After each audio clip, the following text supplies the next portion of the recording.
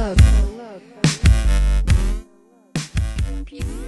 everyone, and welcome to episode 49 of your favorite podcast, Digital Get Down. So close to 50. So close to half 50 century. episodes. Sure. What color is that? Silver? Gold? Sure. A mixture of the two. That's not the thing. We're recording on a Saturday night. Mm-hmm. Suburbs are hopping. Are they? So yeah, what's going on? You told me you had loads of intro stuff to talk about. Well, I decided to save some of it for good news, bad news. Okay. But what are your sports hot takes? Your World Cup updates, your Wimbledon hot takes? Hit me with them. I know you're all about that. Everyone still looks terrible in all white. You hate the all white. And I'm very concerned about the underwear situation. Because you reminded me last year on the podcast we talked about the underwear controversy at Wimbledon. So I just want to know who's sponsoring their no-show, no-lines underwear. It's a critical part of the whole ensemble. Yeah, where's the sponsorships for that? That's what I want to know. I don't care about Uniqlo. Well, yeah, the biggest real news is that Roger is not wearing Nike clothing anymore. Nope. I thought it was like an accident or something, a dry cleaning incident. He's moved on. In round one. But correct, he's signed a 10-year contract with Japan-based Uniqlo. I think that's why. I think Nike was like, meh, we'll give you 2 more years in professional tennis. Probably and Uniqlo 4 was or 5 10 they gave years. Him. Does he just have to keep wearing it in his personal life now? For the rest of his life when he's photographed, he has to be wearing Uniqlo? I mean, and they got the headband for him and everything. I can't imagine that they sell too many headbands prior to the Roger Federer. I don't know. There were a lot of floors campaign? in the Uniqlo store in Melbourne. A lot of weird stuff. But he is wearing Nike sneaks, though. Does Uniqlo not make sneakers? I don't think they do, but I guess the shoe contract is different than the apparel contract. Oh. That reminds me of that episode of Pitch with the shoes. And the dress? Yeah. No, but she put someone's Reeboks on that time before she jumped in the pool, even though she had just signed a Nike shoes contract. It's a big deal. Apparently. But Roger looks terrific. Rafa looks fine. Roger looks so... people talk about how good Rafa, looks and plays on clay. But Roger on grass, it looks like he's playing ping pong and the other guy's, playing tennis with a bowling ball. You're in love with him. I know. It's okay. You were the one that I've accepted. You had some quote about how you would be most devastated if there was ever any controversy or Me Too issue with Roger Federer. Any sort of scandal with Federer, whether it's doping or sexual abuse or domestic, I don't know, anything, I would be devastated. He's one of my top 3 most trustworthy athletes. Kind of like the way that people treated Lance Armstrong like that and were then heartbroken. Sure. Yeah. My other example would be Teddy Bruschi from the classic Patriots era of our youth. He just seemed like such a family man and such a trustworthy guy. Yeah. And he would be another one that I'd be devastated if any scandal came out. But Roger just seems it's on the record now. Roger just seems like someone that I know we're probably jinxing it if I'm putting it out into the universe. But I would just be really, really upset if Roger turned out to be a bad dude. Because he just seems like such a nice guy. He seems so classy. Mm-hmm. That's what you've always said about him. And I would be devastated if something happened. Okay. Let's not put that jinx in. World Cup hot takes is my other one. Who's your pick? Croatia won? But people are saying, what happens if Russia invades Croatia overnight? Then is Russia still in? I was just concerned about Croatia's safety because they're in Russia. For the handful of fans getting out of that stadium and stuff? No. I'm talking like international safety. What if their plane has a mysterious malfunction leaving Russia? Mm-hmm. You know? What if their hotel just happens to burn down? I'm a little bit concerned. Again, if any of these premonitions take place, people are going to come after you, honey. But you know how I feel about, certain countries in, the Olympics and competitions and stuff as well? Mm-hmm. I just get worried that the athletes are literally going to die if they don't perform up to the standards. It is a common fear of yours whenever we're watching an international competition. Yeah. It scares me. Okay. So your pick is? You got Croatia. Wait, let me see if I can even name who's left. Go for it. There's only 4. England versus France is next? No. England was playing the winner of today's game. Okay, so England versus Croatia and France versus Belgium? Correct. So it's super Euro-centric. Mm-hmm. I mean, Croatia looked pretty solid today. They also looked exhausted, or they should be exhausted. But that one guy, their best player, just like fell over at the end. Yeah. And I think it was just exhaustion. I don't even think it was a flop. So, I don't know. They maybe seem like they don't have the steam. When is the next game? They play Wednesday and not till Sunday, and they've scheduled it exactly as almost at the same time as the Wimbledon men's final. Why? Stupid. I've got a good feeling about Belgium. It's their first time they've been this far since like the 80s, and like they have different colors than the other flags. So that has been a big issue for me with the television and the colors. That's why I'm saying I'm not sure who will win, but I think England will lose in the final in some sort of tragic fashion. Apparently, that's what they do in international soccer. I think Belgium is going to beat them. Okay. Or Croatia. I feel nothing towards the French. I'm kind of sick of the penalty kicks, though. I hope like the next big games don't go to penalty kicks. Well, if it was sudden death, it wouldn't have gone to penalty kicks today. True. That would add another layer of excitement for sure. Yeah. And please, can we get the Make it sudden death, you cowards. Can we get behind the shooter camera angle on the penalty kicks? I know. You have no idea if it's going in, and the announcers are 100% positive because they're looking at it at a good angle. Yeah. Frustrating. Can I be done talking about sports for now? Yeah. Okay. I guess. What were your other intro topics, or you just want to go straight into news? I think we need to do our advertisement right now and talk about the biggest news of the week, which is that the Book Digits Instagram is taking over the world. It is not taking over the world. We have over the 50, bookish world. We have over 50 followers in a week. Yep. So that's a big deal for me. And we've had some comments and some good interactions. There's a big Bookstagram community out there. People are doing unboxing videos where they open things. It's like, hey, it's a book. Oh, cool. Huge. Don't alienate the community that's going to... We haven't crossed over yet between. But please do follow me and my wife. Oh, yeah. How many photos have you posted so far? At Book Digits. You have helped with some inspiration and some props for them. Right. So am I allowed to explain to people what I come home to every day? Yes. Just for a brief moment. Yes. Okay, time out. You are only allowed to explain it if you hyperbolize slightly less. Yeah. It's not been every day. No. And it's not been every second of every day. There have been... No, I'll say this. When you get inspired... Thank you. You come up with some... This is the most creativity I've ever seen you put together. And I've watched you write a book, too. And you think this is better than the book that I didn't say that. I think it's more acute creativity. It's amazing. I don't know, how do you start with your ideas? Do you come up with the book first, or do you come up with a prop, or does it all come together? Either. It depends. So, the reason I started doing it is because I saw this book challenge. I follow a few Bookstagrammer people, on my regular Instagram. Did I just coin that word? No, definitely not.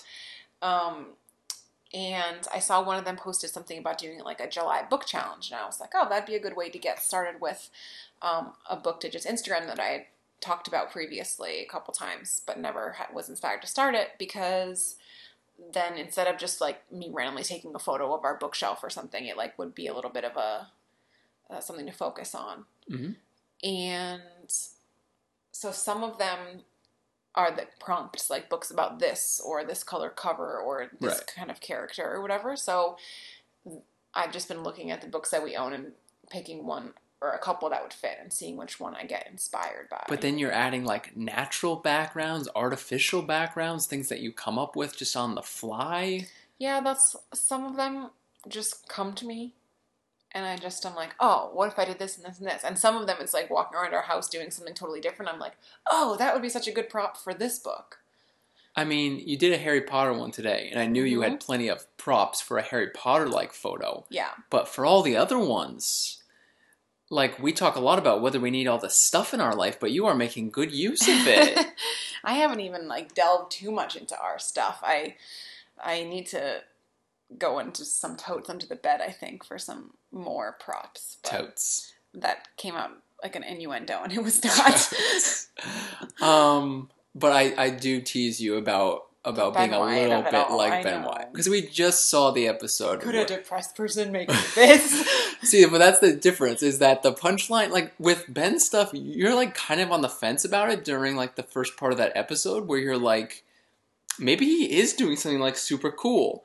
And then Chris is almost buying into it, too. Yeah. And then you get to the part where he's ready to show off his claymation material so far. Here we go. This is just the Requiem for a Tuesday. Stand in the place where you... Right, so obviously that's the punchline. Yours, you've got, what, a dozen photos almost. I have a bunch more saved up as well for planning ahead for some of the other challenges. You're an Insta-prepper. That one must be That is a very oxymoronic statement. Insta-prepper. It's supposed to be Instagram. It's supposed to be instant. Right. Exactly. And you're preparing it ahead of time. I've never been good at that. I always take a photo and you would be post terrible it at Snapchat. That's why I don't have a Snapchat. I'm also too old. I don't know the dab and whatever else the youth are doing these days. Oh, gosh. Am I allowed to talk about the party that we had this Wednesday for the youth? Sure. We had a bit of a 4th of July party. This is what my intro was going to be. I forgot. Okay. We had kind of a last-minute 4th of July gathering because a lot of... Real quick, I have a guy at work... You've got a guy. ...who... I only interact with him between... When we were saying the word totes, this made me think of it. That was like 10 minutes ago. I only interact with him over instant message, but he writes toit, like... Jake Peralta. Yeah. Makes me uncomfortable. Yeah, he does all those things. Does he say I as well? He does. And he's based in Britain, though. So apparently the show does well over there. Anyways. Or he's trying to be... Is that how he thinks all Americans sound? Maybe that's what he's doing. Okay, you can continue now. I was just going to say we had a last-minute 4th of July party, mostly just to make use of our porch and our new patio set. Mm-hmm. And it was a lot of fun, but we're old compared to all these people that I work with. Yeah, for the summer. Reminded them that I was over 30 now, or at 30. That wasn't very nice of you. Well, sorry, are you mad about it? We don't have to talk about it right now. Okay. Anything else? No. Also just wanted to briefly mention that we finished that amazing run of Ghosted, the show. Oh, yikes. Yeah, I forgot. Speaking of Ben Wyatt. Yeah. So yeah, apparently they brought in Toby from The Office to be the showrunner for the, kind of like rebooted version of Ghosted. Is The Office Mike Schur as well? No. I think he may have had like a tangential connection to it. So the RDVR picked up 4 episodes, which was up until it got canceled. I saw some people online begging for it to like get picked up by another network or for them to release the last episode. Just let it die. Let it rest in peace. They had some good people on that show. They introduced a whole set of new characters with this reboot. And there were a few good laughs. I'll always remember when they were talking to The Office through paper that they were writing down on, and one guy just said exactly what he wrote down on the paper. You have to watch it for it to make sense. Don't listen or just don't watch it. Yeah, don't bother. Okay, that was, I guess, leading into my bad news. I have some other bad news. Tell me. So one is baseball related. Okay. I know you were itching to watch the Twins last Tuesday. Got home from work and you were just like, let's put on the Twins.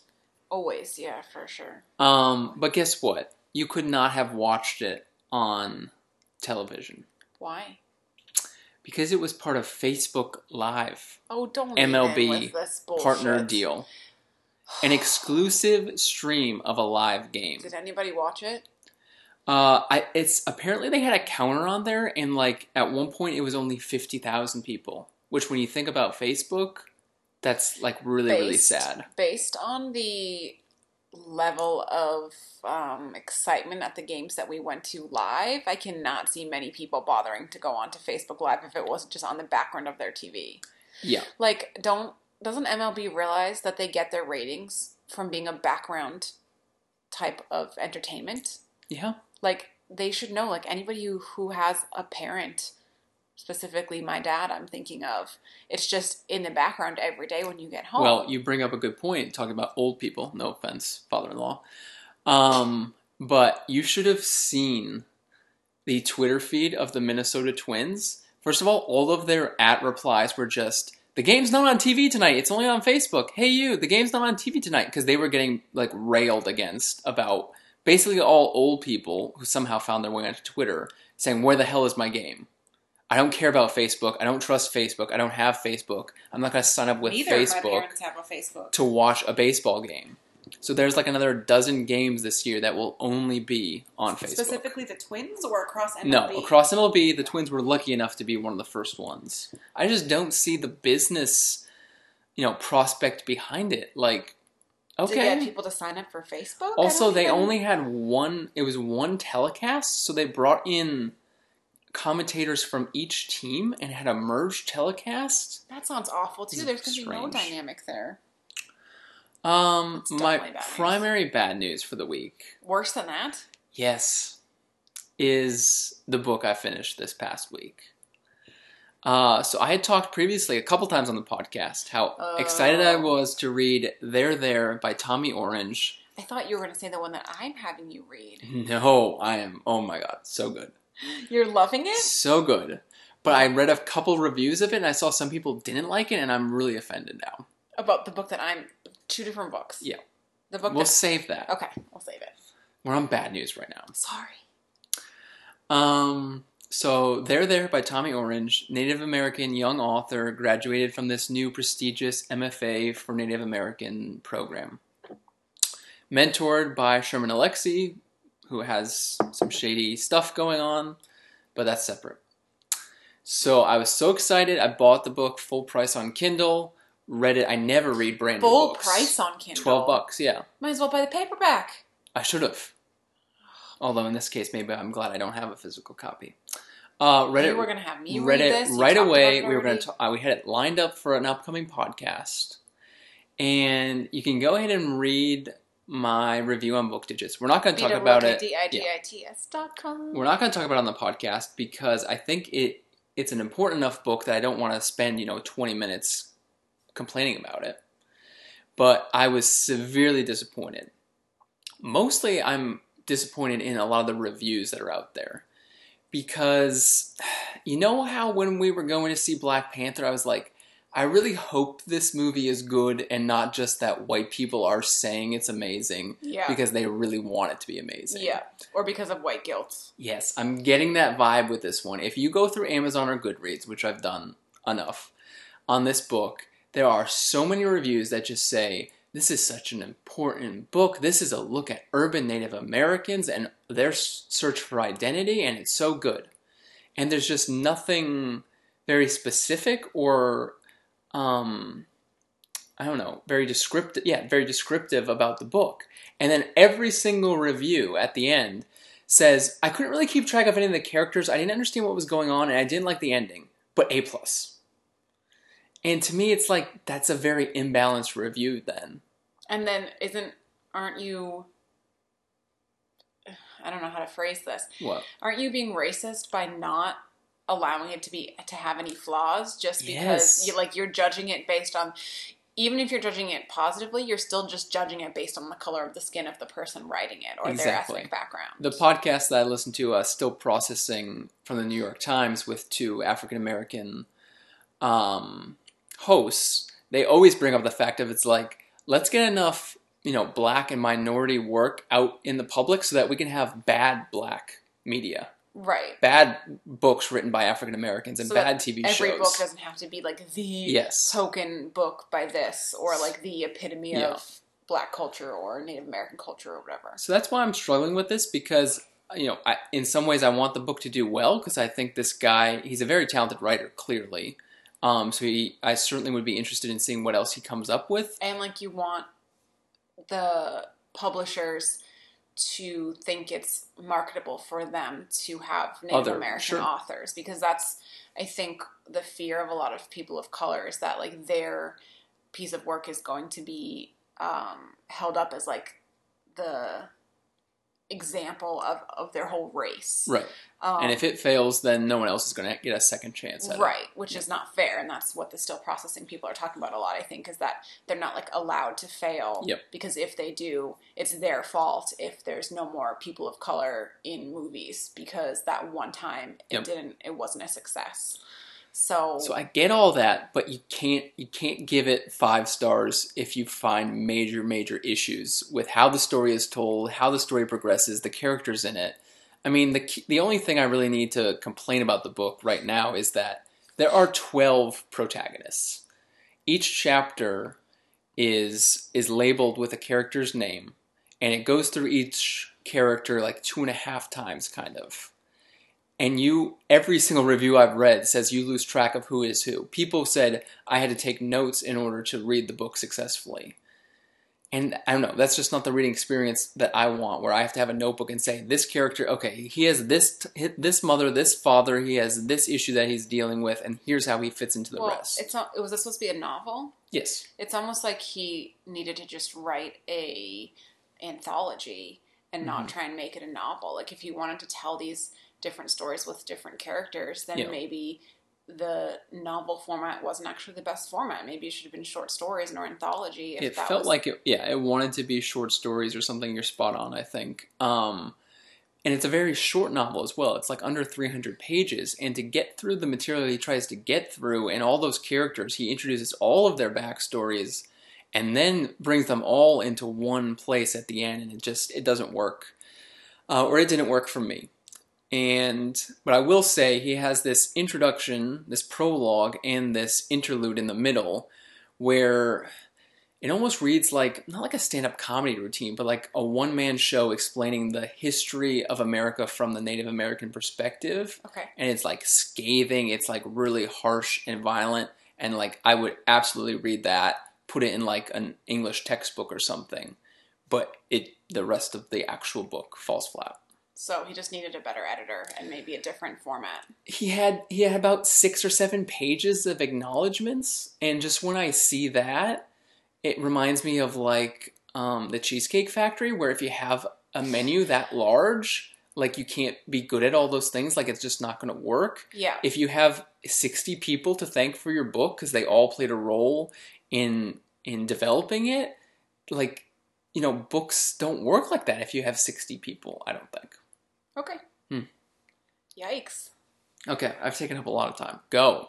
You got any bad news? Well, we just watched this video that I thought was going to be my good news, and it ended up being one of my bad news. You should know that no modern Backstreet Boys videos are going to be good. Never since we saw the documentary. Brian, you can't fucking sing anymore, Brian! Yeah. Everybody knows, Brian! It ruined it for me, and then looking at Nick Carter in the video, I just remembered that scene because he just looked so unimpressed. With Jimmy Fallon too. This I'm never clip was super charmed by those ones. That's like a whole thing that they do. Well, they did like the Saved by the Bell and Good Burger reunions, which were cute enough. But what was the point of this? Just Jimmy Fallon singing with Backstreet Boys and the Roots. Oh, they do this. It's like a regular segment they do. It's like popular songs with classroom instruments, so they don't... With, like, recorders and shit. Like, yeah. And I've never found it super charming, but sometimes it's interesting just to hear, like, musicians and hear their voices and hear it with, like, weird instruments, and this was rough. It was rough. Yeah, Jimmy should look back on that, like, 8 months where he was #1 for a while, and I guess enjoy that. Well, no, that's the problem, is he's just doing the same shit. Yeah, there was that video circulating of where he literally tells the same joke about fucking CAPTCHAs, which every stand-up comedian in, I think, the contiguous United States has made a CAPTCHA joke by now. Yeah, but he has like this, it's like the same shtick. Yeah. Every single time. Not like a segment where he does, like, repeats the joke, like, word for word. Yeah, it was bad. My other bad news is a kind of my good news as well. Oh, those are my favorite. No, they're not. You usually yell at me for I usually yell at you for breaking the rules. Scott Pruitt resigned. EPA. Head of the EPA. Yep. Super awful dude. Wasted a bunch of taxpayer money and hates the Protection environment. Agency. So he resigned because of pressure, because of how much of a dickhead he is. Mm-hmm.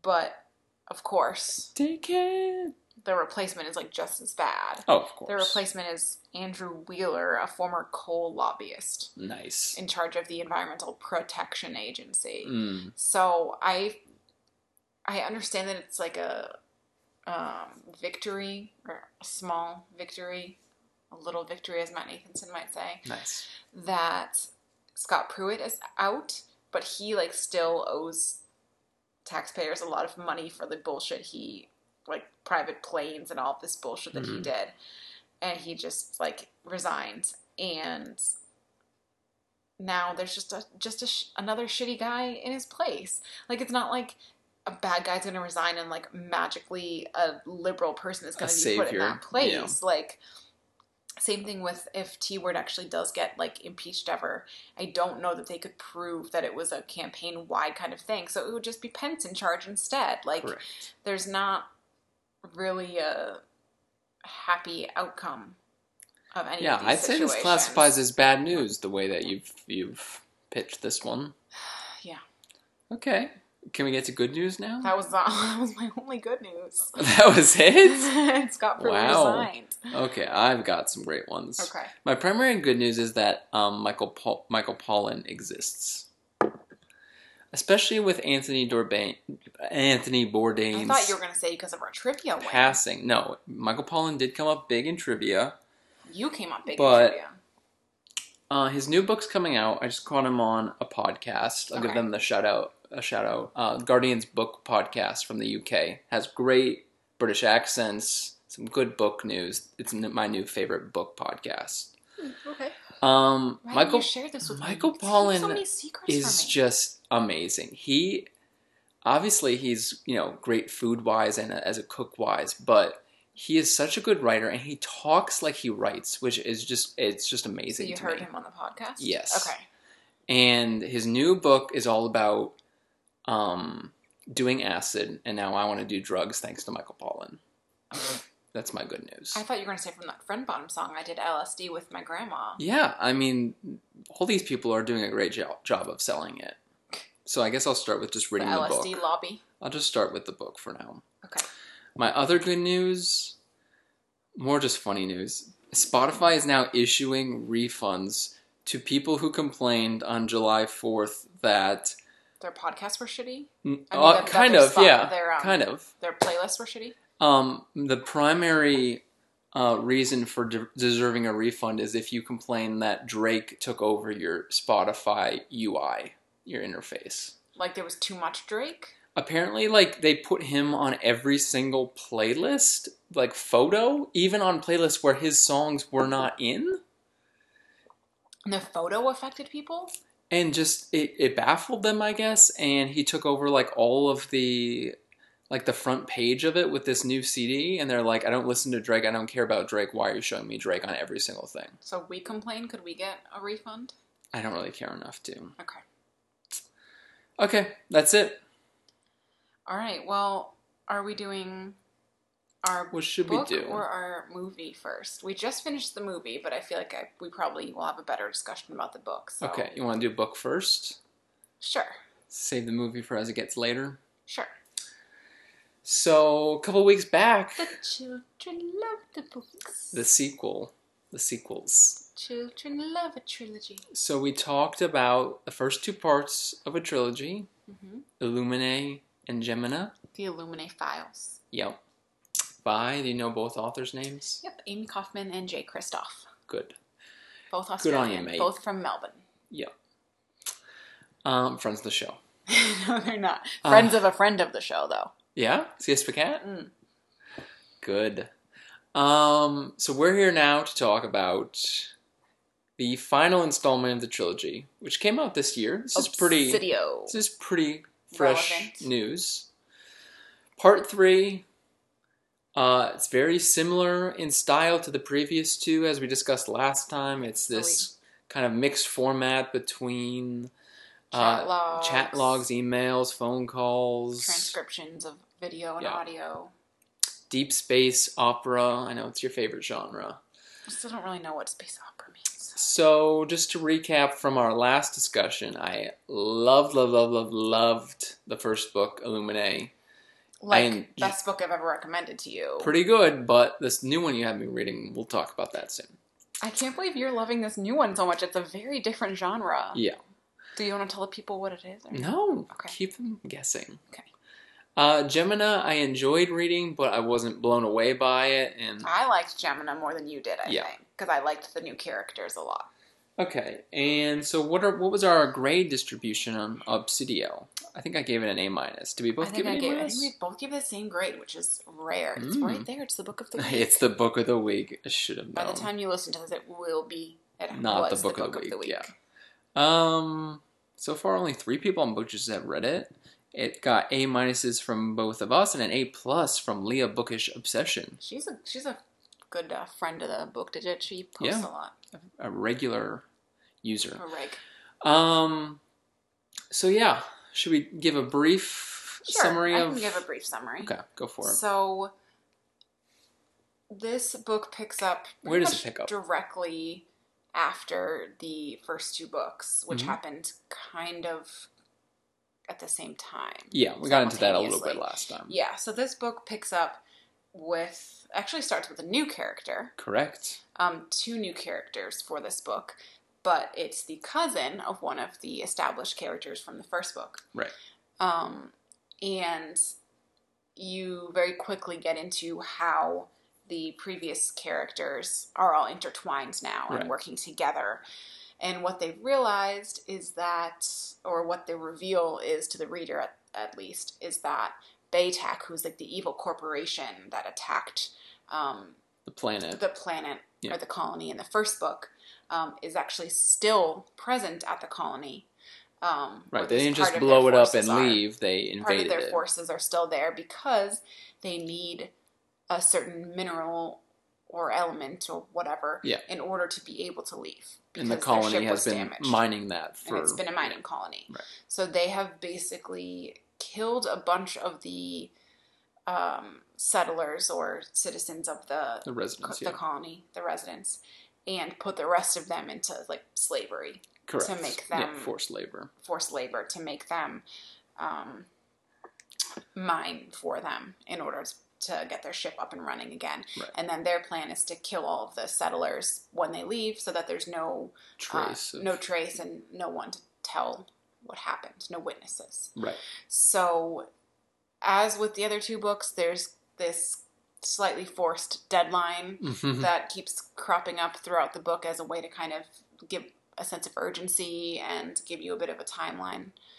Right, because it's kind of like a dual plot book. You have the action taking place on that colony, Carenza. Yes. And then you have the action taking place with our heroes from the other books. Who are trying to rescue them. Right, who are actually en route to that colony. Yeah, so more so than the other 2 books, this book had that dual perspective of you had a person on the ground and then a person doing the rescue, or a perspective doing the rescuing. So their colonists are basically trying to rebel and slow down the mining and survive against the invading forces, if you will. They have a group of kind of rebels trying to lead the way. Yeah, and then you have the people on this ship that's supposed to be rescuing them dealing with a lot of their own shit because they've both just come from traumatic situations. Yeah. So you have them dealing with a mutiny and more of the AI. Oh, Aiden. Yeah. Best character plays a ever. big part again. I got a little bit sick of Aiden in this book. How dare Sorry. you? I got a little bit His sick of parts his... are the best. I don't know. His shtick. I was going to say shtick, but I feel like I just used the word shtick, and now we're overusing the word shtick in this episode. Yeah, I got a little bit sick of his shtick. And yeah, he kind of does repeat the past here. Yes, that was going to the well for the same sort of effect. Biggest issue with this book is that I did feel it was getting a little bit repetitive, like the authors maybe ran out of ideas or just were recycling some of the old ideas. Like, I feel like the Aiden stuff was not a shock compared to it was in the previous books because it's like he's just doing the same shit over again. And they use this deception of someone lying or getting in a fight, but it was a fake fight. Yeah. Like 3 different times within like 100 pages. Yeah. So like by the second and third time I was like, oh, it's not a real fight. It's a fake fight and they're just doing it to like deceive the enemy. Yeah. In this case, the third book, like it's one of those situations where clearly they knew where they wanted to go with it, what they wanted to get to, and they had a good idea for that, and they just had to reverse engineer it backwards and kind of fill in the gaps to like get people into the places they needed to be and people on the right sides they wanted them to be. And yeah, it's not all as effective as it doesn't feel very natural, I guess. Yeah, and I definitely just felt like they're like, oh, we'll do this. And it's like, you just did that. Yeah. So I thought what the first and second books did a very good job at was, even though the setup got a little bit predictable, they still had some really good plot twists and surprised me. And that's a big thing for me with books because, as you know, I am very prone to like guessing what happens in things. That's why I think I don't like mysteries very much. And that's why I sometimes struggle with TV shows and movies, is like I figure out what's going to happen, or I make a guess of what's going to happen, and I like my answer better than what actually happens. Yeah, that's happened. So I was impressed by the first 2 books, the ability to have some cliches and some tropes, but to still keep me guessing. And this book, I felt I was a little bit less like surprised by the plot twists and things like that. I was kind of like, yeah, okay, that makes sense. Like it wasn't. Yeah, I was geared up to be like really like shocked and surprised by some plot twists. Like we were talking about how it introduces new characters on the colony, and one of those characters is working for the enemy. And it turns out that he has a connection to one of the rebels, and it's like, wow, this is going to be like really intense. You have a bad guy who thinks he's a good guy, and how's this conflict going to go? And that thread of the plot is good, but it never like pulled me in any wow direction, I guess. I don't know. Okay, back after a quick break. We just chased a spider around the living room. And we have never found it. So it's still in here somewhere. It's fine. I'm going to keep an eye out. We're sitting on the other side of our studio here. We're fine. Back to Obsidio. So I really liked the new characters. Okay. But now there's a fly around me. My gosh. I struggled at the beginning of this book because it's been a little while since I read the other ones. Sure. So, like, if you are a reader who read these as they came out and now are picking this one up as soon as it comes out, I did not remember what the fuck happened. Okay. So you would have enjoyed a little bit of like a recap. Yes, and I used to hate in the Harry Potter books when it was like last year. Happened last year. Yeah, like that's what you missed on Glee. Like that was funny. Yeah, so usually I don't like those necessarily because they just seem really clumsy. Yeah. But in this case, it seemed to have the opposite problem of it just went straight ahead with like it being like Hannah and Nick and this and that and this, and I was just like, what happened? What are they referring to? Especially like Katie and Ezra, like that's reaching back in the timeline of the story that has just happened, but for the readers that was 2 books ago and 3 years ago or whatever. So I would have liked a little bit more, not a clumsy like here's what you missed, but a little bit more of a recap, a few more hints. And they have characters who are just meeting face to face for the first time. They would have had some easy ways to insert, like, fill me in about this, or remember maybe what this that's happened. where the format of the book kind of harms it, because it can't just, have exposition like that. I guess so, but they have chats between them all the time. I know. I don't know. It is like, it's a tough thing for authors to do, though, is that you want to kind of write your book as if someone's reading it cover to cover in a sitting, but nobody reads books like that. Right. So how do you make that work?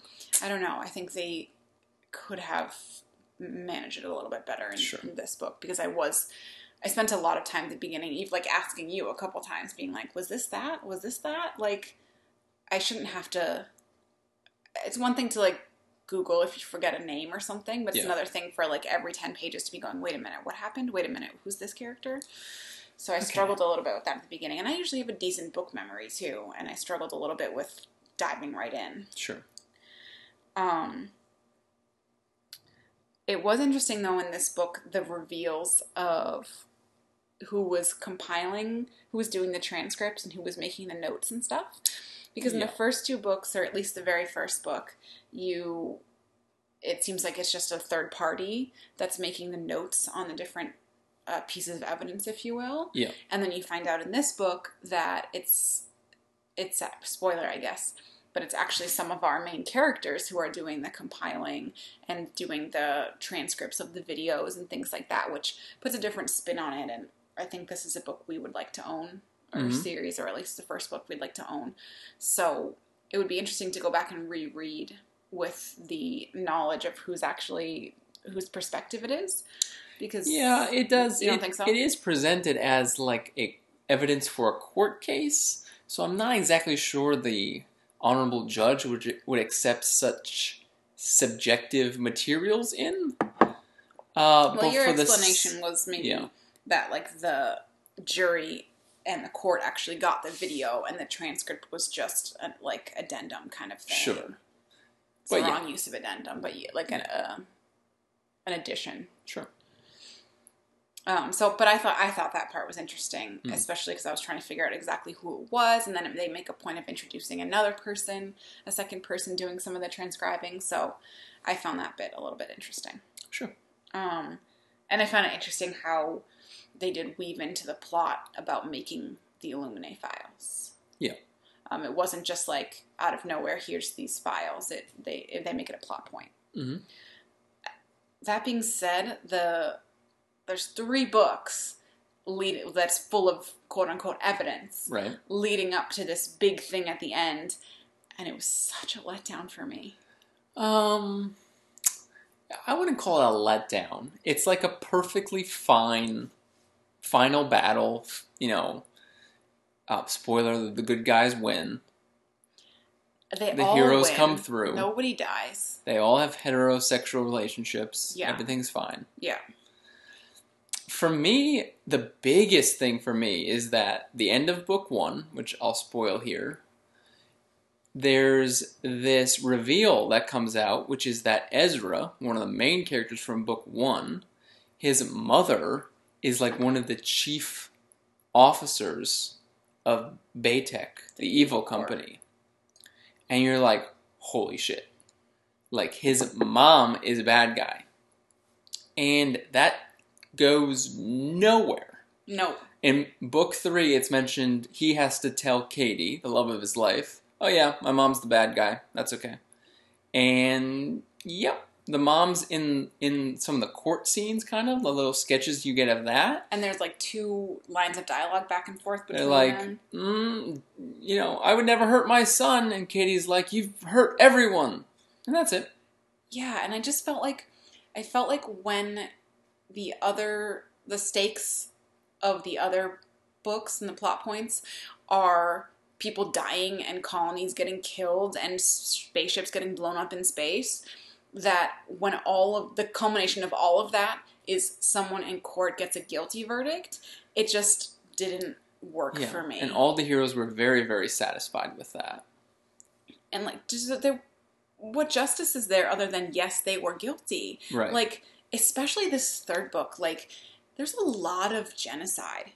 Yeah. Like 2,000 people dead in a ditch, like, reminiscent of, like, the Holocaust pictures you see in history books. And just like, a bunch of kids getting killed. And just, like, some really harsh atrocities. Mm-hmm. And a lot of moral questions of, like, at what point is it following orders and what point is it a moral dilemma, like a Nazi kind of Nuremberg kind of thing of like, yes, you're following orders, but if the orders are immoral to begin with, then what do you do? Mm-hmm. So there's a lot of these big ethical questions and really relevant questions with our government situation and other governments in the world. I guess the part that frustrated me was that like they could have left out the whole kind of court case concept. And just that the Illuminae files were like their way of trying to pass through history, the story of what happened. And I think I would have enjoyed that. In the fact that they have to present it as like a persuasive essay on why these corporate people should be condemned for this. It's like, obviously. Like, you could have just shown a half a second of them blowing up a planet and been like, yep, those are the bad guys. Yeah. And, like, I think at the end of the first book, it's interesting because you're like, oh, that's what the files are for. Yeah. Cool. But I didn't feel like it was worth it in the end. I didn't feel like the reveal or the ending of the third book made it worth this whole charade of it being these files for a court case or something. Like, for me, it just seems like a very weird like dissonance between this like space battle genocide thing and then all of a sudden like, yay, she's found guilty in court. Right, we're like, in a real deep future kind of thing, but they still have really mundane court cases when they bring in and present evidence and stuff like that. And just like you said, it just seems irrelevant in the end. Like, because the whole point is they get you very invested in these battles and rebellions and things going on in space, and then finish it all up and tie it all together with a court case. And not even, like, they just passively watched the outcome from a restaurant. Right. It was a very, like, event nod to the Avengers, like, let's get shawarma kind of thing. You want to know what I was waiting for? What? I was waiting for a gigantic twist where you find out that the evil company is not as evil as you think, or they're not who they think they are.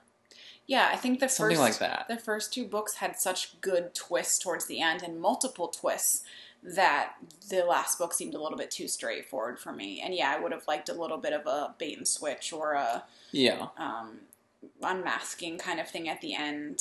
Because, like, I mean, you teased me about it a little bit, but I talked about how I really liked in the first book how the enemy was just this, like, kind of distant force. Yeah. And they were running from them, but you didn't see them. So it was like, how did you really know what or who they were? Then book 2 brought you, like, way too up close and personal with them. Like, you saw this sort of bandit crew of the bad guys coming to invade someone. And then the third one, they went even more, like into the psyche of them. Yeah. And it's just like, those things worked as a concept. Like, yeah, this is a bad company coming to take over this, valuable mine. And because it's an illegal mine, they need to blow it up instead of just taking it over. But then to get so specific into here's how their whole crew operates, here's, their line of chain of command within their army, is just very, very detailed. And yeah, I'll always want to reread book 1, but I don't think I'll necessarily want to go back to book 2 and book 3. I like book 2 still. I didn't think book 3 as successfully brought all of them together. And like I said, I'm not talking about it like an A-. So much more fun to talk about negative things. I'm not a grade changer though, so I'm not going to change my grade. It was a fine finale. Yeah, I just felt like all of those things worked as a concept for me for different ways of looking at the enemy, except when the conclusion for all of it is the enemy is this one lady in a suit. Yeah. Who doesn't even get that much page time. No. So I think it would have worked better without that. Okay. Yeah, we're talking about it really negatively. It is still a very good book. We gave it a good grade mostly for like the series overall. Yeah. I still think the book was well done. It definitely made me want to read it. I definitely cared about the characters, and there were still plenty of interesting little reveals and things that I couldn't predict. And the people who do the page layout and the illustrations should win awards and such. Yes, but I just think the first book set a really, really high standard that was hard to follow with the second book, and that's, I guess, what happens when you write a fantastic first book of a series, is that there's nowhere to go. Right. You have to fill in the gaps of the stories you didn't tell, and you have to see things through, which, the feeling I get is that they did not have this all mapped out. Book 1 became a success, and they had an idea of what was happening while book 1 happened, and then they had to come up with a way to bring everything together. Yeah. That being said, I think this is one of the books that you've liked the most that I've recommended to you. Still true. And this was the one that I thought you would like the first book because of the AI. I thought you would find it interesting. Yeah. And you did. True.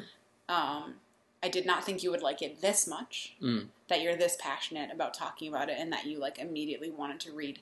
I don't think I've ever seen you, like, series binge. No. You're not a binger with most things. No, not since the Harry Potter days of my youth.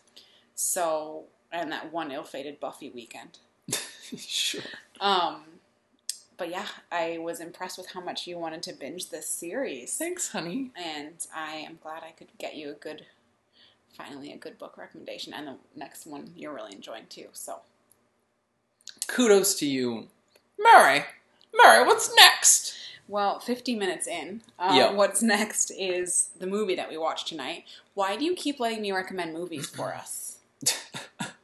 So you're saying now that you've swung into good book recommendations, I should just not listen to you about movies? I should just quit while I'm ahead and leave it with some I mean, there is a common theme. We've said we wanted to watch Annihilation and this new movie today, Ingrid Goes West, for like months. Yeah. And if we don't actually watch them until months later, that's a sign, I think. Yeah, that we didn't actually want to watch them, and it's just that other people talking about it that made us want to watch them. Yeah. At least we didn't spend any money on it. Very true. Thank you, Hulu. The app only broke once while we were watching it. Thank you. I'm sure tomorrow there'll be a new Hulu update. Fuck off. Every fucking day. 5 times a fucking day. Okay, I'll give the summary of this one super quick. Sure. Ingrid Goes West stars Aubrey Plaza. And Olsen. As a girl named Ingrid. Movie opens with kind of a montage of Instagram posts. You get the sense that, well, ironic Instagram posts. And you're not really sure at first whether Aubrey Plaza's character is like enamored with Instagram or if she's like just like so annoyed by it. That's the point. That's how everybody feels about it. Right.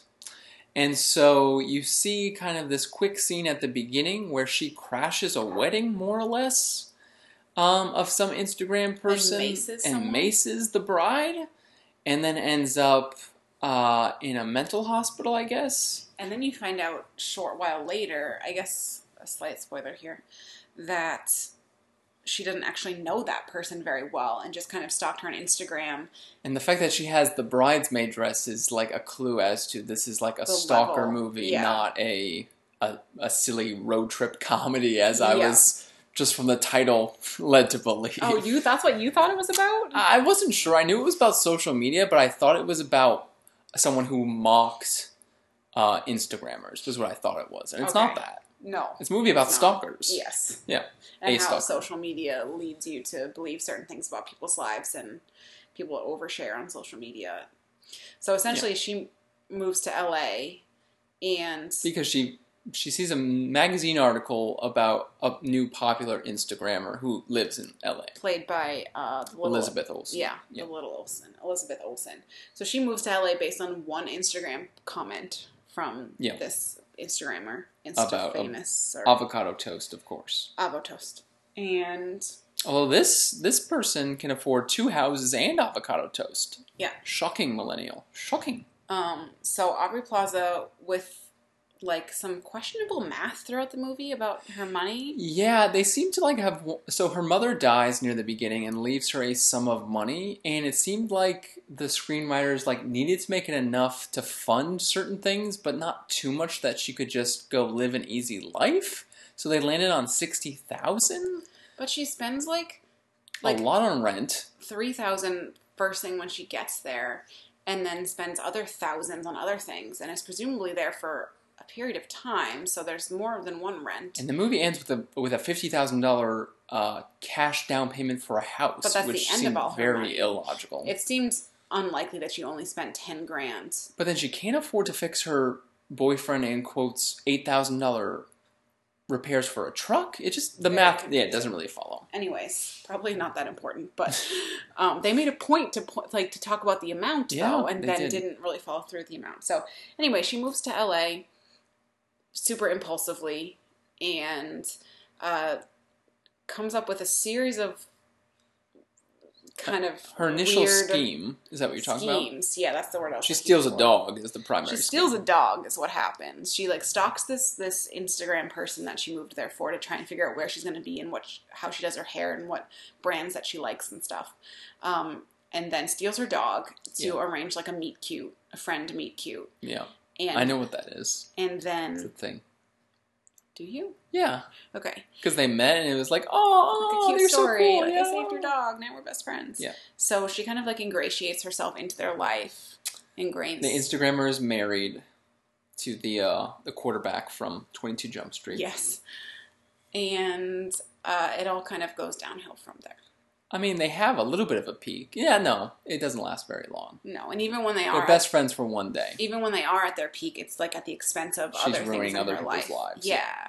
So she, basically, the only validation or self-worth she gets throughout the movie is through being like photographed with this Instagram famous person and like going around and like getting compliments from her. Like that's the only time she feels like she's in the right place or doing the right thing. Right. And you see throughout the movie other shit is like going horribly wrong, disastrous around her, but she'll like get a like on Instagram. And that's like the only moment of true happiness for her. So it's very unhealthy and very, I guess, poignant. And then like so the plot picks up when the Instagrammer's brother shows up, and that's where the movie really lost me. He was like super annoying and didn't really serve any purpose except to eventually blackmail He was a plot device. Ingrid. And to like she's immediately like turned off by him and then starts to dislike her friend, and it just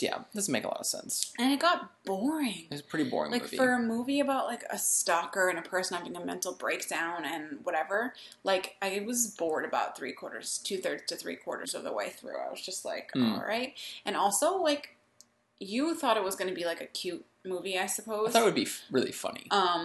I thought it would be more of a thriller or like scarier because like everything I heard of people's reactions was like, oh my God, I have to go delete all my social medias. I have to go delete Instagram, whatever. Like was people's reactions that I had seen to it. And I did not get that feeling from the movie. It definitely had things to say about social media and Instagram. My takeaway was that I didn't think it had anything to say about social media or Instagram. Okay.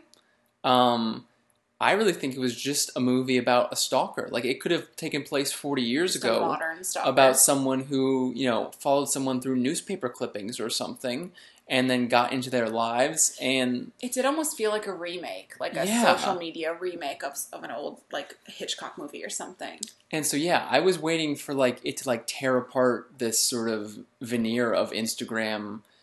But like Elizabeth Olsen's character kind of is the person she is on Instagram, but kind of isn't. But that's not the point. Like, she's not ruining anybody's life with her but she's semi-fake. So fake. She ruins Ingrid's life by presenting this idea of this, like, perfect life that Ingrid could have if she just bought the right person, moved to LA, and ate the right toast. Yeah, but the movie didn't make me dislike the Elizabeth Olsen character at all. Really? I just thought that Aubrey Plaza was so unbalanced that, Aubrey Plaza was definitely unbalanced, and she acted it her acting was superb in the movie, I thought. But I thought that Elizabeth Olsen's character was just as fake. Really? Not really to me. Okay. I thought the whole point was that everyone is fake on Instagram. Yeah, but grandmas know that. Like, that's not... I know the movie's not brand new, but, like, that's nothing revolutionary. Yeah, I agree with you that it's not something that I hadn't thought before. I mean, if you go and watch the movie Her, talking about artificial intelligence and sort of tech future kind of stuff, like, that has something to say about technology's, role in modern society and our lives. This reminded me that, yes, Instagrammers are sometimes lying about how good their lives are. So what? I just was waiting for it to get crazier. Like, I wanted it to jump the shark. Like, the way that, like, the tone of it and kind of the progression throughout it, I was waiting for, like, people to actually die or for her to... So I read a weird book. I forget what it was called. Mm-hmm. That someone basically, like, took over someone else's life. I was waiting for that to happen. Right. Like, her to, like... become that persona and like literally like steal her phone and take over her life and become her on Instagram. Like I was waiting for like that level of crazy of like wearing her face. Yeah, not quite wearing her face okay. horror movie style, but just like, especially when they were saying like she got the same haircut and had the same bag, like I thought she was going to like literally try and become her, like lock her away and like become her and answer her. Like, I don't know.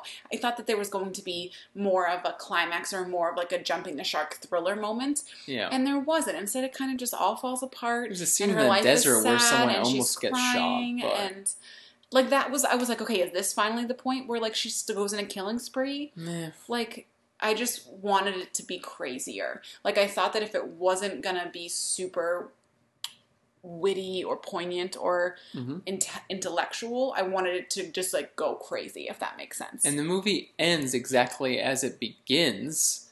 You know, her interaction with that bride, where she confronts her and the bride's like, I barely know who you are, and Aubrey Plaza's like clearly been stalking her for a long time. It's pretty much the same setup for the main plot of the movie.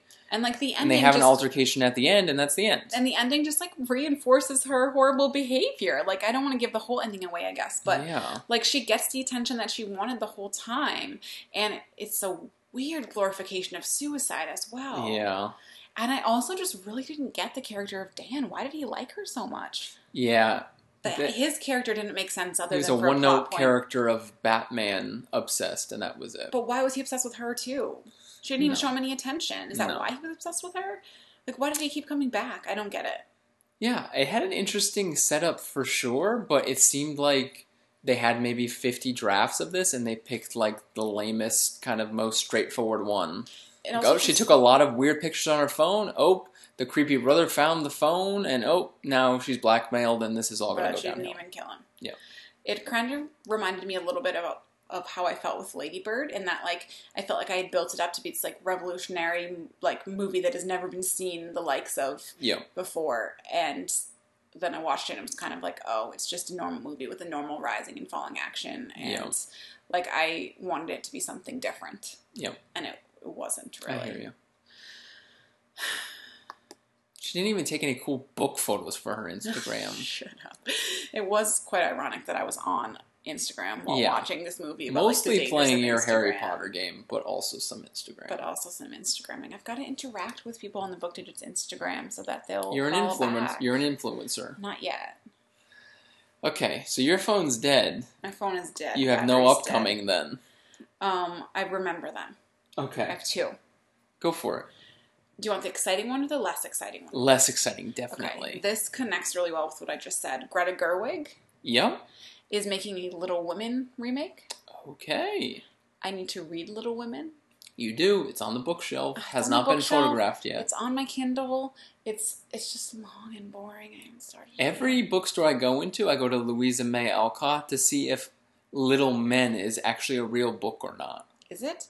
Apparently it is. I thought it was like a Pride and Prejudice and Zombies situation. Yeah. But from all I can tell, there's a sequel called Little Men. Yikes. What's the more exciting one? I already told you this one. What? The Victor movie, the Yuri on Ice movie. You think there's going to be a full-length Victor There's going to be a full-length movie. I forget what it's called because it's on my dead battery phone here. Nabokov. It is like Ice Renegade or something that's like maybe sounded a lot cooler in Japanese. But it's going to be like a prequel to Yuri on Ice, all about young Victor.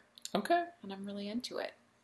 I'm sure it'll be shown in theaters across America. I'm sure it will not be. I'm sure I'm going to have to somehow bootleg it. But what is being shown in theaters across America right now, and I'm mostly baffled by, is the movie called Tag.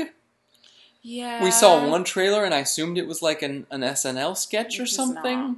It's a movie about 5 adult men who play tag. Mm-hmm. And Jeremy Renner and John Hamm and Ed Helms and all these guys spent months working on this film. I'm forgetting a couple Bradley people. Cooper. I don't think Bradley Cooper's in it. I think he is. No, I had the list up. We're missing someone. I don't know. Anyways. It reminded me of Game Night, but worse. It seems like that, yeah. I haven't seen that one either. No. Is that your only upcoming one? That's it. All right, well, this has been quite a long episode already, so maybe we should wrap it up. Yeah, I think we'll have to record next week after the Wimbledon final, after the World Cup final. Okay, so we can give people more of our hot takes, because I'm sure that's why they're listening to the podcast, is for our sport hot takes. You know it. As always, you can find these links sometime over the course of the next week on our Twitter, which is at DDGetDown. We can also see you on our Book Digits Instagram. Yeah. We're at 54 followers right now, so if you want to boost that a little bit and see some of the books that I've been reading or some of the books that we own, you can do that and give me some likes. And if you haven't made a Book Digits account yet, what even have you been doing? Why are you even still listening? Honestly. Otherwise, have a great day, and we'll talk to you next week. See ya. Bye. You gotta get down with the get down. Well now, get down, get down, get down, whoa, whoa, get down, get down, whoa, whoa. Maybe we can talk our neighbors into doing the same thing. Get down, get down, get down, get down.